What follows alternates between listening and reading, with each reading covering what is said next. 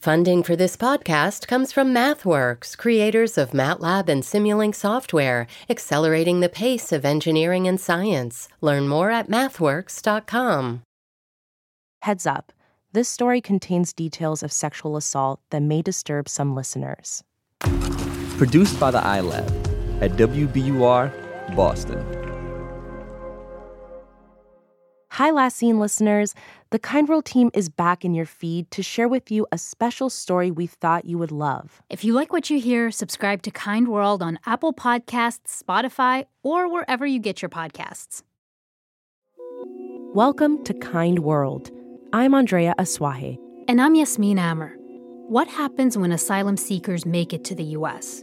Some have sponsors who can help them restart their lives. Someone like a family member who's already in the country. But others have no one. In this week's episode of Kind World, we tell you about our visit to a respite center in San Benito, Texas. Its mission is to never turn anyone away. Hola. Nestled next to 10 empty acres of land are the 4 small houses that make up the respite center called La Posada Providencia. The staff here can house up to 40 people at a time, sometimes more if they lay extra mattresses on the floors of offices and shared spaces. Still, the most noticeable feature of the property is just how quiet it is. And for a lot of its residents who've left wars, turmoil, or noisy detention centers, that sense of peace is invaluable. Hello. I'm fun to see you. Good to see you. Good to see you too. Hi. Where do you want us? In the kitchen?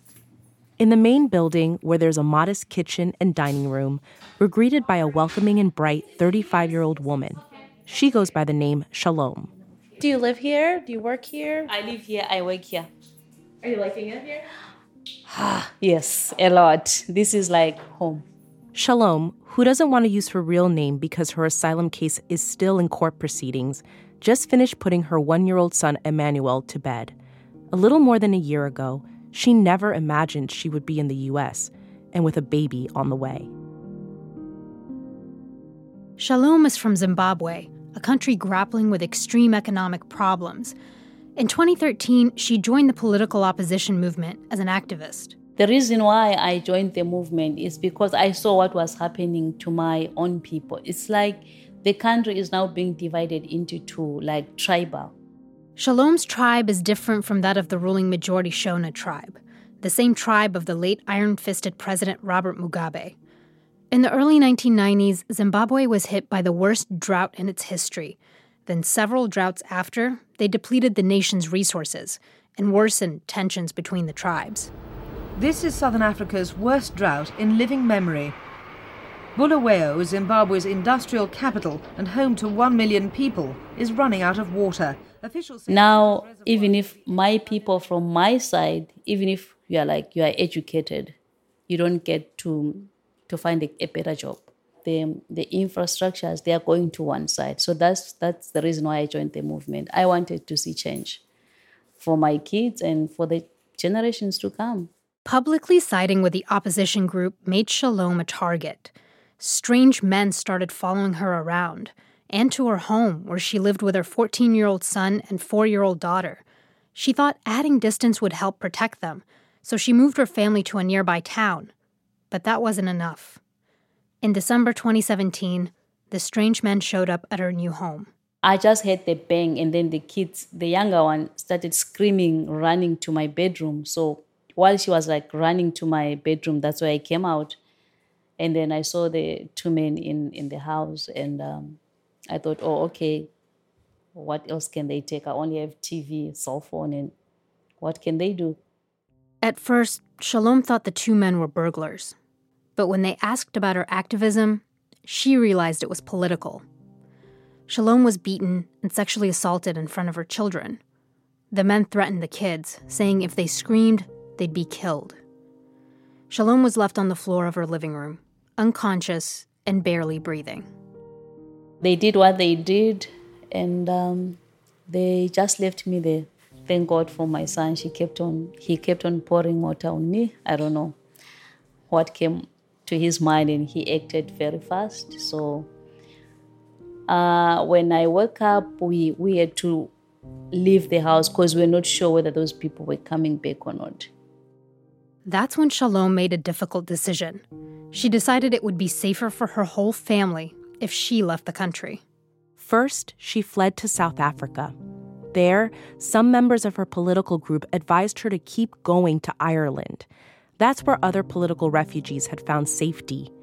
And so, for the first time in her life, she boarded an airplane and took off. But when she landed in Dublin, officials there wouldn't let her enter the country. She didn't have the right papers, so all she could do was get back on the plane. So I went to the crew, I told them what had happened. They said, okay, we're about to leave. In 10 minutes' time, we are supposed to be out of this country. We are going to LA. So I remember myself going just blank. I was like, where is LA? Oh my goodness. I started crying. I didn't know anything about the country. It was my first time flying. After an 11-hour flight, Shalom landed in Los Angeles with no one to call to come get her. When she told American officials about the mishap, they took her to a detention center where she stayed for 2 months. There, she found out she was pregnant. The father was her attacker. Shalom wasn't allowed to leave the detention center without a sponsor, so the only thing she could do was write letters to immigrant groups and shelters around the country, trying to find anyone who could help. Only one letter came back with a yes, from the Catholic Respite Center in San Benito, Texas. La Posada is the one that responded. By grace of God, they paid for the ticket, and here I am. And I remember she came in mid-March, and she didn't even have a suitcase because her suitcase was lost. So she came with the clothes that she was wearing. That's 85-year-old Sister Zita Telkamp, who's been serving at La Posada since it started 30 years ago. She's seen nearly 10,000 immigrants come through their doors from more than 80 countries. Sister Zita says as soon as Shalom arrived, she immediately tried to find work, selling newspapers, ironing clothes, anything she could do to send money to her 2 children and mother. She saved every dime she could so that she could send back to Zimbabwe. When I saw how, even though she was pregnant, the week before she delivered, she was out selling newspapers. And just to see, how much she loved her family and how she was able to sacrifice, it was just so powerful. But it wasn't just her family. Shalom wanted to also help people around her, other immigrants living at La Posada who also escaped harrowing experiences. For me, I'm coming from a different background. As an African child, as an African woman, never mind what happens to you, you have to be strong. So in my mind, I thought, okay, I have to be strong outside, but what is it doing to me inside? Shalom realized that sharing her story was helping her heal from her own trauma. So she started encouraging other immigrants to share theirs too. Together, they talk about their journeys, their struggles, and their hopes for the future. She called these sessions the Journey Project. People were broken. So if you see that someone going through what they are going through or their flashbacks, so it's kind of like sad because I've been there, I know what it's like, so that's not easy. Recently, Shalom worked with La Posada staff to bring in a licensed counselor for those who really need to talk to an expert. She says helping others through their trauma is her way of giving back to the center. Because if it wasn't for La Posada, I don't know what was going to happen to me and for all what they are doing for my brothers and sisters. Really, we really thank God. Ever since I stepped my foot here, they've been there. Shalom says she has a lot to look forward to. Recently, Sister Zita taught her how to drive, and she can't wait to get her license once she gets her immigration papers. I'm the first person in my family to drive, and I hope and pray that God will keep my mom alive. One day we meet, and I'll drive her around.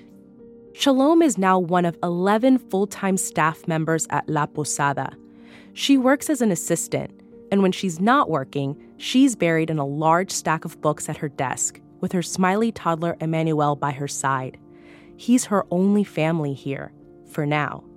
Shalom wants to get her GED and then a nursing degree. She wants to build a stable life for her son, and a life that helps her one day reunite with the family she was forced to leave behind. We'll have more after the break.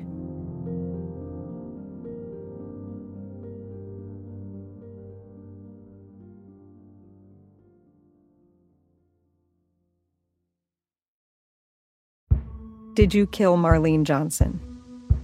I think you're one of the first people to have actually asked.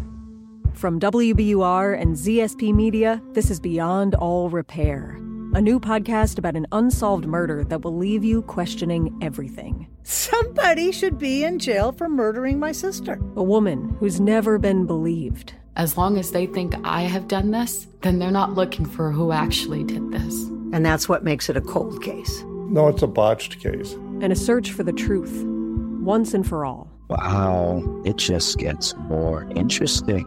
Beyond All Repair. Listen and follow wherever you get your podcasts. Be careful. You're digging in a place that's been very peaceful for a while. Do it anyway. Dig.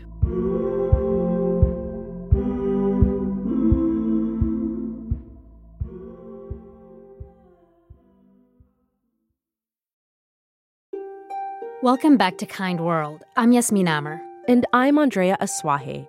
In the first part of today's episode, we heard from Shalom and Sister Zita at La Posada Providencia, a long-term respite shelter in southern Texas. Places like La Posada sponsor legal asylum seekers and migrants who arrive in the U.S. with no one to house or look out for them. So people can stay for months or a year or more at shelters like La Posada. But for asylum seekers and migrants who do have family or a sponsor in the U.S., they may just need a night or two before they head off to their new homes. That's where places like Good Neighbor Settlement House in Brownsville, Texas, step in. Good Neighbor was once just a homeless shelter, but now it's also been designated as a short-term respite shelter for those granted legal entry into the U.S. This is only for the people that have been lucky enough to make it here into Good Neighbor. We have helped 19,540 people in 1 year have walked through our doors to get help. They've come from 27 different countries all over the world. So it's just not Central and South America. That's Marianella Watson. She's a native of Brownsville, Texas, and a former early childhood teacher. She retired a couple years ago. But last August, Marianella started volunteering at Good Neighbor. And this year, she became the respite director. Now she works 6 days a week and sometimes up to 10 hours a day. She provides legal asylum seekers with what may be their first meal, first shower, and first set of fresh clothes in the U.S. When they get here, we give them hygiene kits. Everybody gets handed a toothbrush. We have razors. We have feminine pads. We have baby diapers, baby wipes. I mean, the list goes on. Some people rather eat first, and some people rather shower first. The majority want to shower, but we get them to sit down. We give them clean clothes. We really try to make them feel welcome. Good Neighbor is a place where asylum seekers are able to sit down, take a breath, and gather some necessities before heading off to their destinations. But that's not all they do. We find out what state they're going to, we highlight it, and we tell them, these are the numbers you can call to ask about a free lawyer. Then we show them this paper, which are frequently asked questions by them. And then this is just their rights, because they do have rights, and a lot of them don't know they do. Marianella even developed this special map of the U.S. that shows asylum seekers where they're going and if they'll need to transfer buses or get on a connecting flight. She and her staff really try to be as helpful as they can to new migrants. I think we're going that way. We're walking back over to the clothes room. And we're not the only ones who've noticed just how kind and how essential these people are. While we were there, Marianella showed us all of the donated items they've received from all around the country.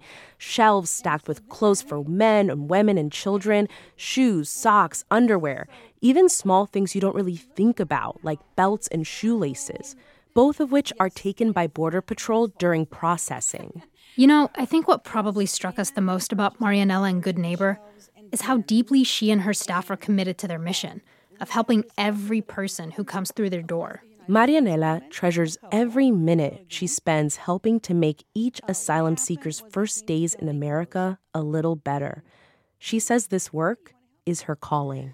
I love what I'm doing, and I love to see their faces when they're getting the help that they need, and to encourage them and tell the young boys and girls when they're leaving, échale ganas y aprende mucho en la escuela, to give it all you got and learn all you can, and to bless them and hope that they do get asylum. And I guess this is what I was meant to do. If you want to learn more about Good Neighbor Settlement House, we've got a link on our website, wbur.org/kindworld. This is the last episode in our special 3-part series, Lifelines, Stories of Compassion from the Southern Border. Make sure to go back and listen to the first 2 episodes to hear more of our reporting from Brownsville, Texas, and Matamoros, Mexico. Thanks for listening. Be sure to subscribe to Kind World on Apple Podcasts or wherever you listen.